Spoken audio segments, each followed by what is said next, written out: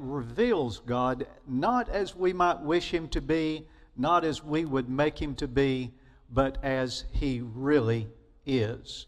We talked about who do you think the real enemy is? And very clearly, it's not other people. We talked in our small group this morning about conflict resolution and being at peace with one another and loving one another. Too often, listen, the devil would try to make you think that someone else, another person, is the enemy. Well, I'm not going to re-preach that sermon, but who do you think the real enemy is? But I want to speak to you this morning about who do you think your real friends are. Listen, we all need friends. And there's our example of so-called friends in the book of Job. And I know immediately when I start talking about who do you think your real friends are, somebody is going to say, well, Jesus is my real friend. Amen. I agree with that. Jesus is a friend that sticks closer than a brother. There is no greater example of a friend than Jesus Christ. But it's sort of like, I heard about a young girl, her mother had died, and her dad heard her in her bedroom in the middle of the night crying. And he went to comfort her, and he said to her, you know, she's missing her mom, and she says, I feel so alone. And he said, baby, listen, you know that Jesus is with you. And she said to him, yes, but sometimes I just need somebody with skin on. Every one of us needs somebody with skin on. Somebody who is a real friend, who will be a friend. Well, what does a real friend look like? Well, there's some good examples. There is at least one good example. There's some bad examples. One example is Mrs. Job, whose counsel was clouded by her compassion. You see, it says his wife said to him, I called her Mrs. Job. What else would I call her? You know, that's the only name that we have for her is Mrs. Job. His wife said to him, are you still trying to maintain your integrity? Curse God and die. Job replied, you talk like a foolish woman. Should we accept only good things from the hand of God and never anything bad? So in all of this, Job said nothing wrong. Now I've heard Baptist preachers through the ages give Mrs. Job a hard time, but I think she got a bad rap in their sermons. You need to understand, she had lost all her children too, right? Think about what she had been through. You don't really expect her at that point, John, to give good advice, do you?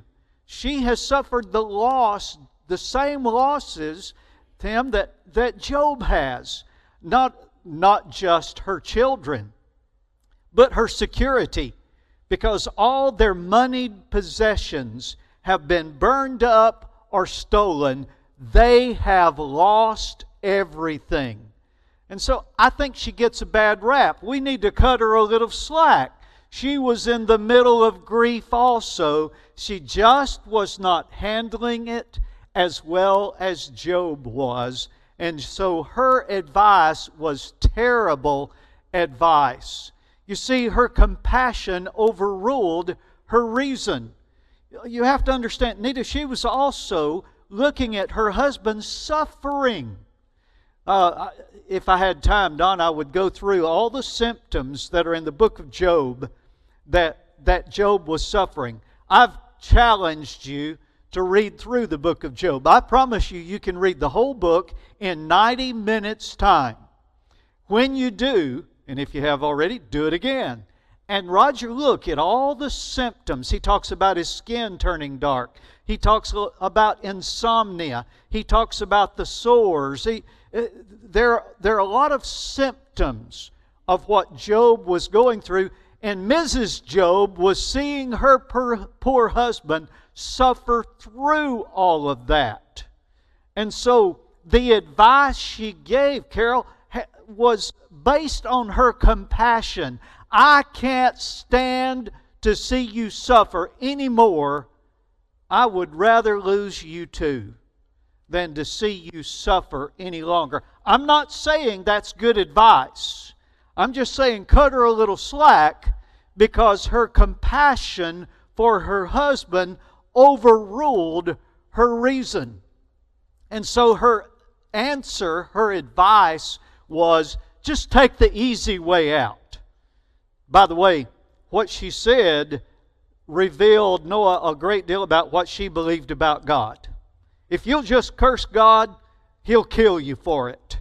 And then all this suffering will be over. That's terrible theology, and it's also terrible advice. That's called suicide, and suicide is always a permanent answer to a temporary problem, and it is no solution at all. But get this, if you've ever contemplated suicide, understand the point of the book of Job. Why was Job suffering? It was not because he did anything wrong. It was not. Don't let any preacher, anytime, anywhere lie to you and tell you Job deserved what he was getting because he had sinned. Job was suffering for one purpose only, and that was to show his faith in God, and Julie, to glorify God. So what happens to that glorifying God, Becky, if he commits suicide? He is bailing out of God's plan for his life, and he is short-circuiting the glory of God for what God was going to do. Don't ever bail out on God's plan, and don't ever bail out on the glory that God intends to have from your life. Well, the other examples then. Who do you think your real friends are? Well, there are these guys, Eliphaz, Bildad, and Zophar, whose counsel was also confused, but their counsel was confused by their religion. Whose counsel, I say this again because some of you are writing and you fussed at me about going so fast that you can't fill out the blanks when I tell you to, so there you go. Had enough time yet? Do I need to dally a little longer? Confused by their religion. For one thing, they could not handle Job's expression of grief. You see, they cared about Job. It says, now when Job's three friends heard of all this evil that had come upon him, they came each from his own place, Eliphaz the Temanite, Bildad the Shuhite, and Zophar the Naamathite. They made an appointment together to come to show him sympathy and to comfort him. And when they saw him from a distance, they did not recognize him, and they raised their voices and wept, and they tore their robes and sprinkled dust on their heads toward heaven. By the way, that's a good view of culture in that day. Hadn't seen that at the funeral recently, but that was culture in their day.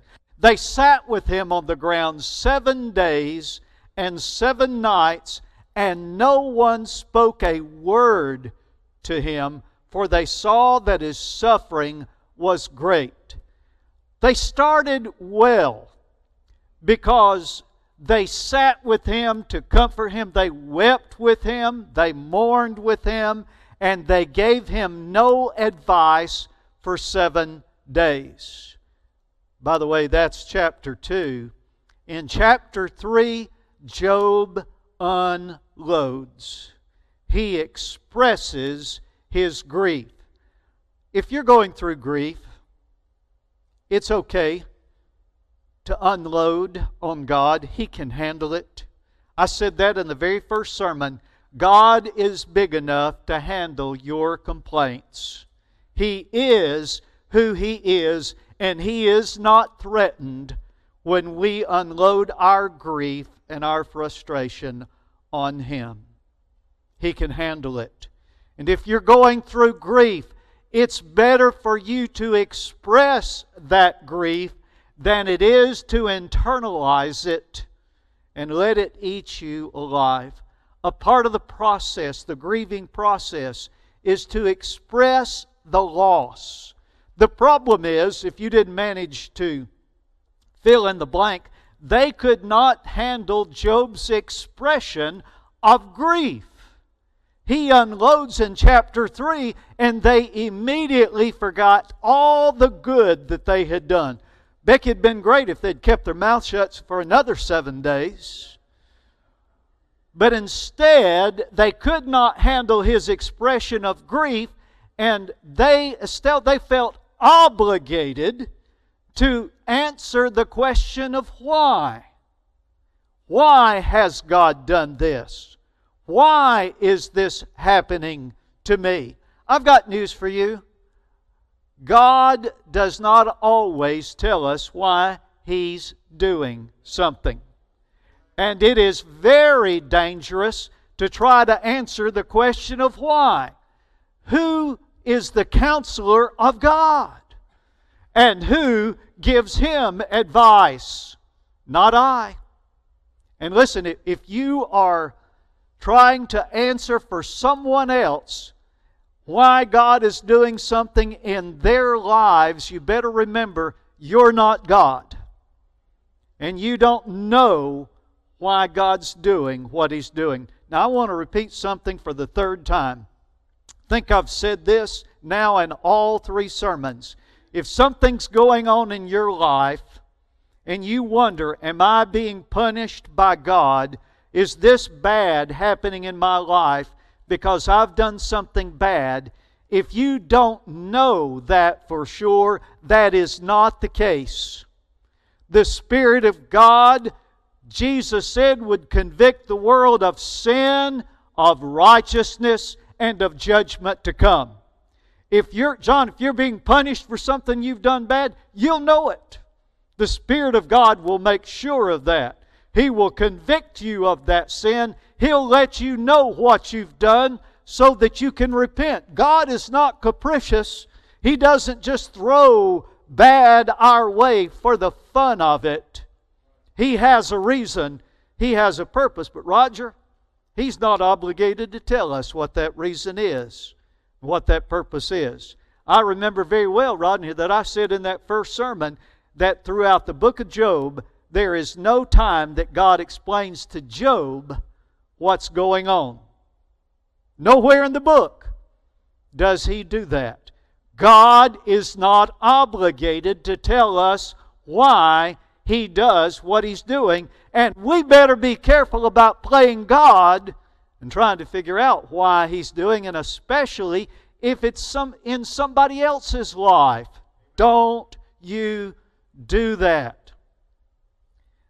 Part of the problem with them, not only they couldn't handle the grieving process, and they felt obligated to answer the question of why, but for another thing, their religion was pure legalism. It was legalism. Now, what does that mean?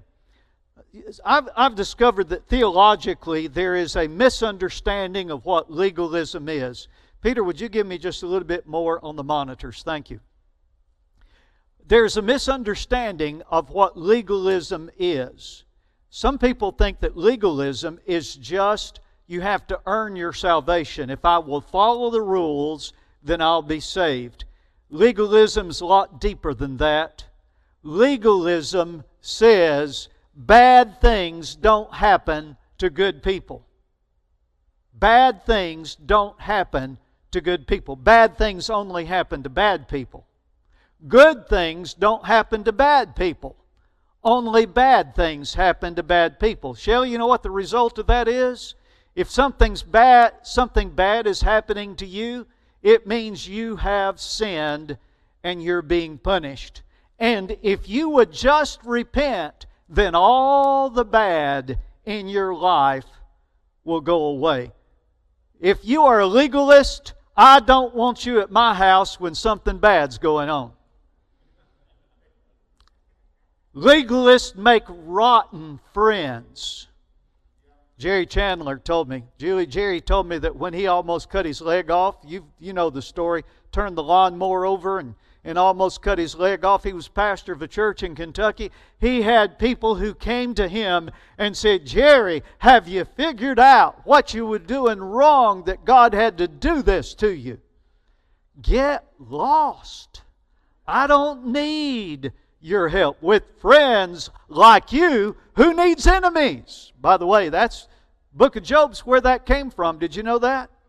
With friends like you, who needs enemies? They spent the whole book.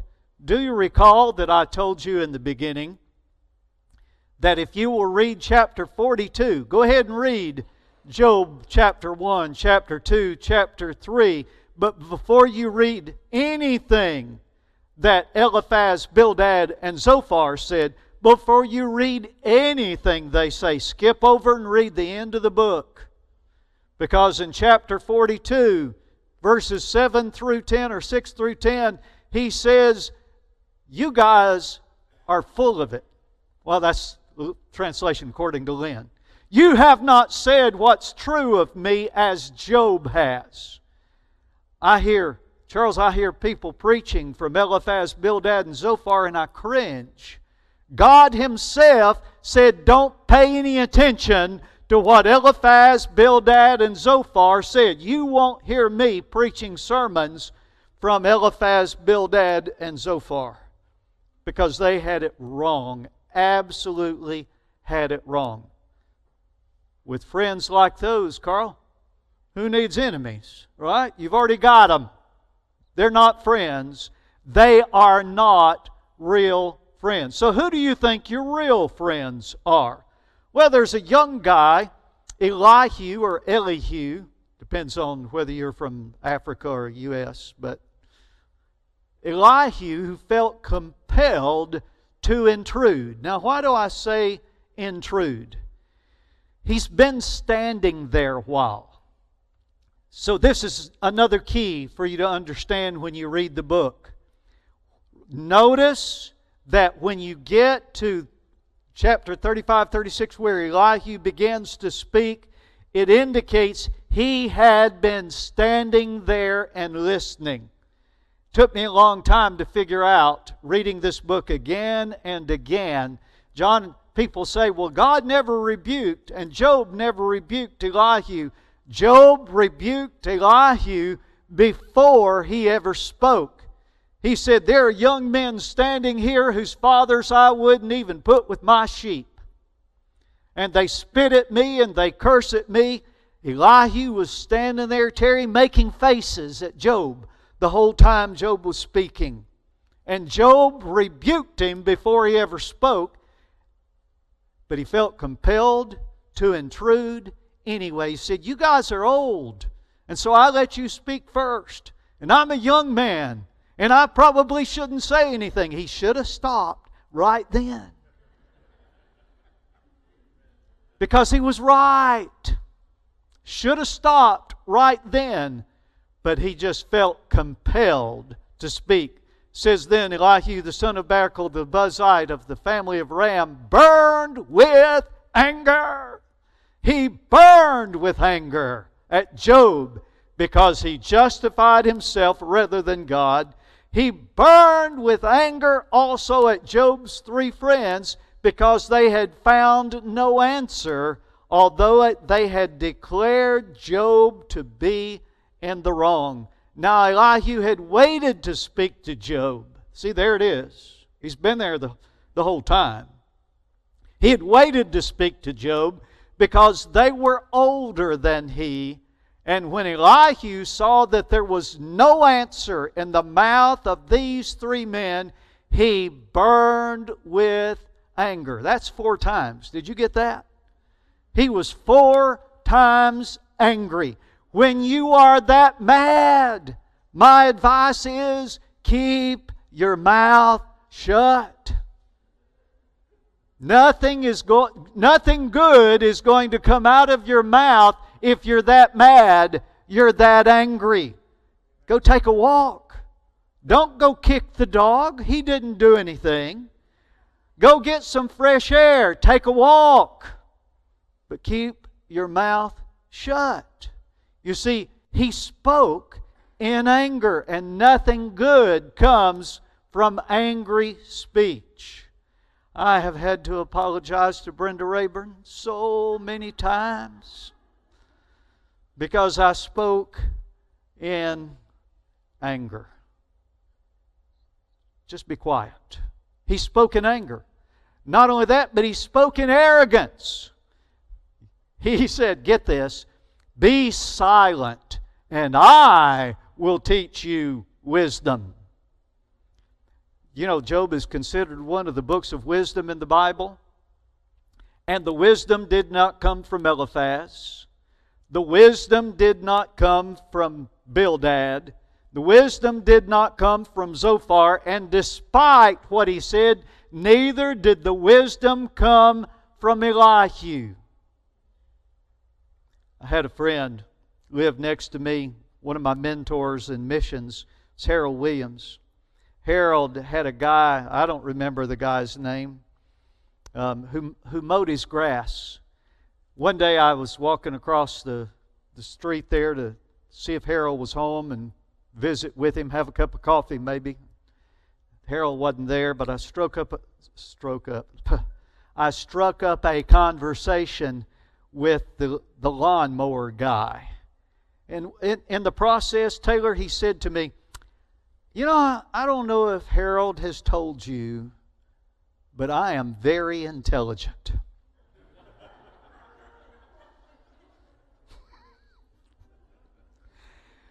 Mark my word, if somebody tells you they're very intelligent, they're not.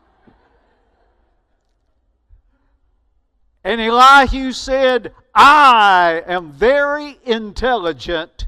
You have not marshaled your arguments against me. Someone with perfect wisdom is here with you. Be silent, and I will teach you wisdom. The problem is, he also spoke in error. You see, he was mad at Eliphaz, Bildad, and Zophar. Okay, just throw it out, trying to get you to read the book. It'll help you to understand that once Job speaks in chapter 3, from that point on, each of the three, Eliphaz, Bildad, and Zophar, speak 3 times. And that's the outline of the book. They speak 3 times, and every time Job answers them. Except, there is an exception to that. Bildad, every one of them sort of wind down. By the way, they get wilder and wilder with their accusations at Job. At one point, Job says to Eliphaz, Bildad, and Zophar, you're a bunch of quacks. That is one of the translations. I didn't make that up. He said, you're a bunch of quacks, and you'd be better off if you'd just keep your mouth shut. Bildad concludes his third speech, there's 3 speeches each. Bildad concludes his speech with the foundation of worm theology. We're just worms. I don't believe worm theology. I believe we're made in the image and likeness of God. And God loves us. Jesus died for us. You matter to God. And you have value to God. But Bildad's concluded his third speech with, we're just worms. Zophar was so discouraged, he didn't speak the 3rd time. That's the exception. Zophar did not give his 3rd speech.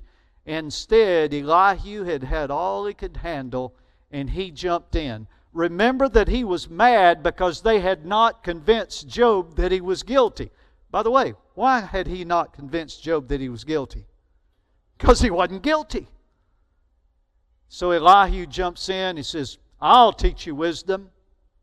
And he came to the same conclusion that the other men had. Now, some people have said Elihu, because God didn't rebuke him, that Elihu was right. Elihu said Job was a wicked man who adds rebellion to his sin. He was wrong. So why did God ignore him? Well, Elihu said very clearly, remember, that this is an Eastern culture book. The Bible is Eastern culture. It's not Western culture. And in Eastern culture, when some brash young man shows up, opens his mouth when he ought to be silent, you ignore him. And so God paid no attention to Elihu. By the way, Don, I think there's another reason. I've read the book enough. You know, he spoke so long, and I'm going to talk about that in just a second. He spoke so long, he preached up a storm. Literally. He preached up a storm.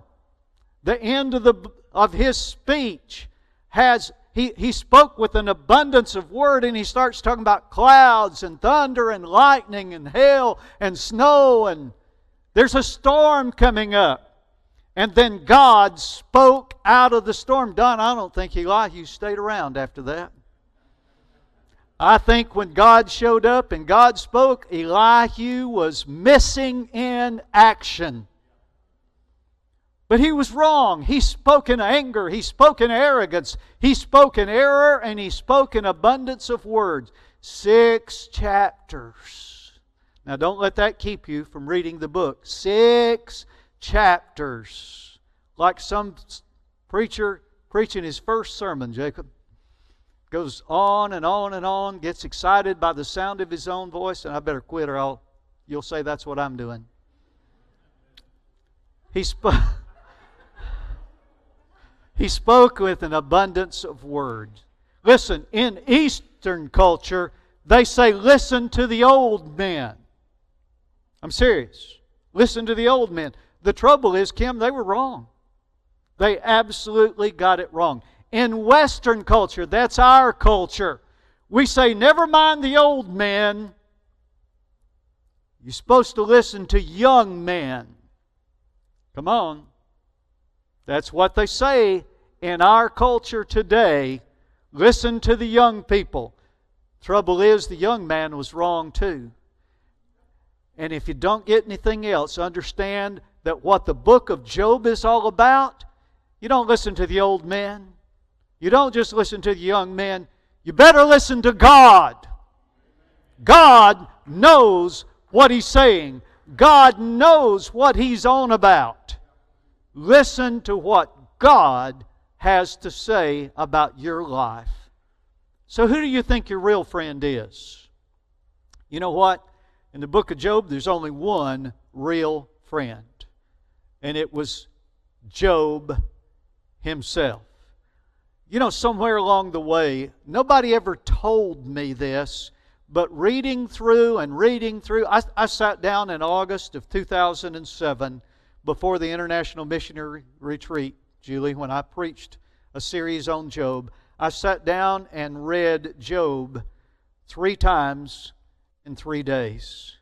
One of the things that I saw in the book I had never seen before, I've never heard anybody else say this, but none of Job's friends ever prayed for him.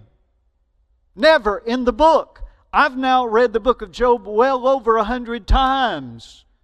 And there's not a single place where Job's friends prayed for Job. They talked to Job about God, but they never talked to God about Job. I praise God for those of you who are praying for me. I praise God for those you ladies who are praying for Mrs. Brenda, Mrs. Lynn, Mrs. Preacher, Mrs. Pastor. Praise God for people who are talking to God about us, because that's what real friends do. And Job was the only real friend in the crowd. You see, Job did not want revenge. Job chapter 42 verse 8, I've told you to read these verses, says, "My servant Job shall pray for you, for I will accept his prayer not to deal with you according to your folly." By the way, I don't know what God had put on them, but they were sick and needed healing. And God was not going to heal them until Job prayed for them. Now, I hate to admit that I thought this way, But Tracy, I thought if God said that to me, and I'm Job, I'm afraid, Kim, I would have said, yeah, okay, I'll do that. How about this time next year? Right? Come on. They had run him ragged. They had talked him up and down. He was sick of them. And God says, pray for them and I'll heal them. I'll get around to that. But you're going to wait a while. Oh, come on.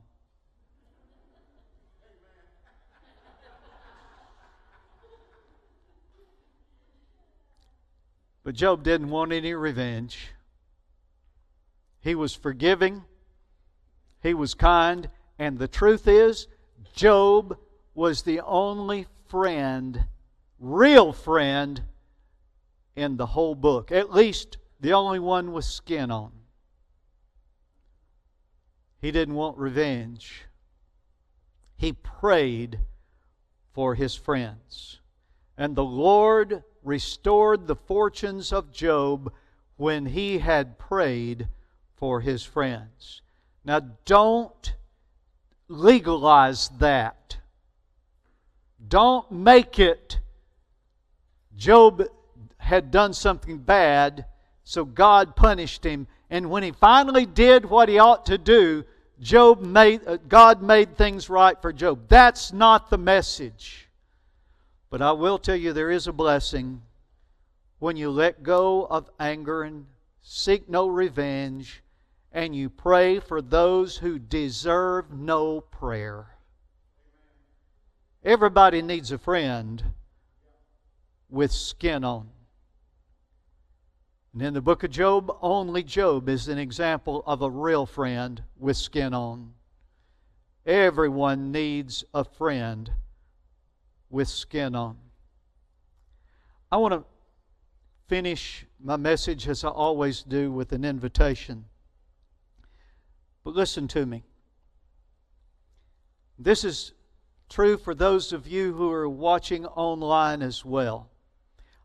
An invitation usually means saying, if you've never been saved, you need to come to faith in Jesus Christ.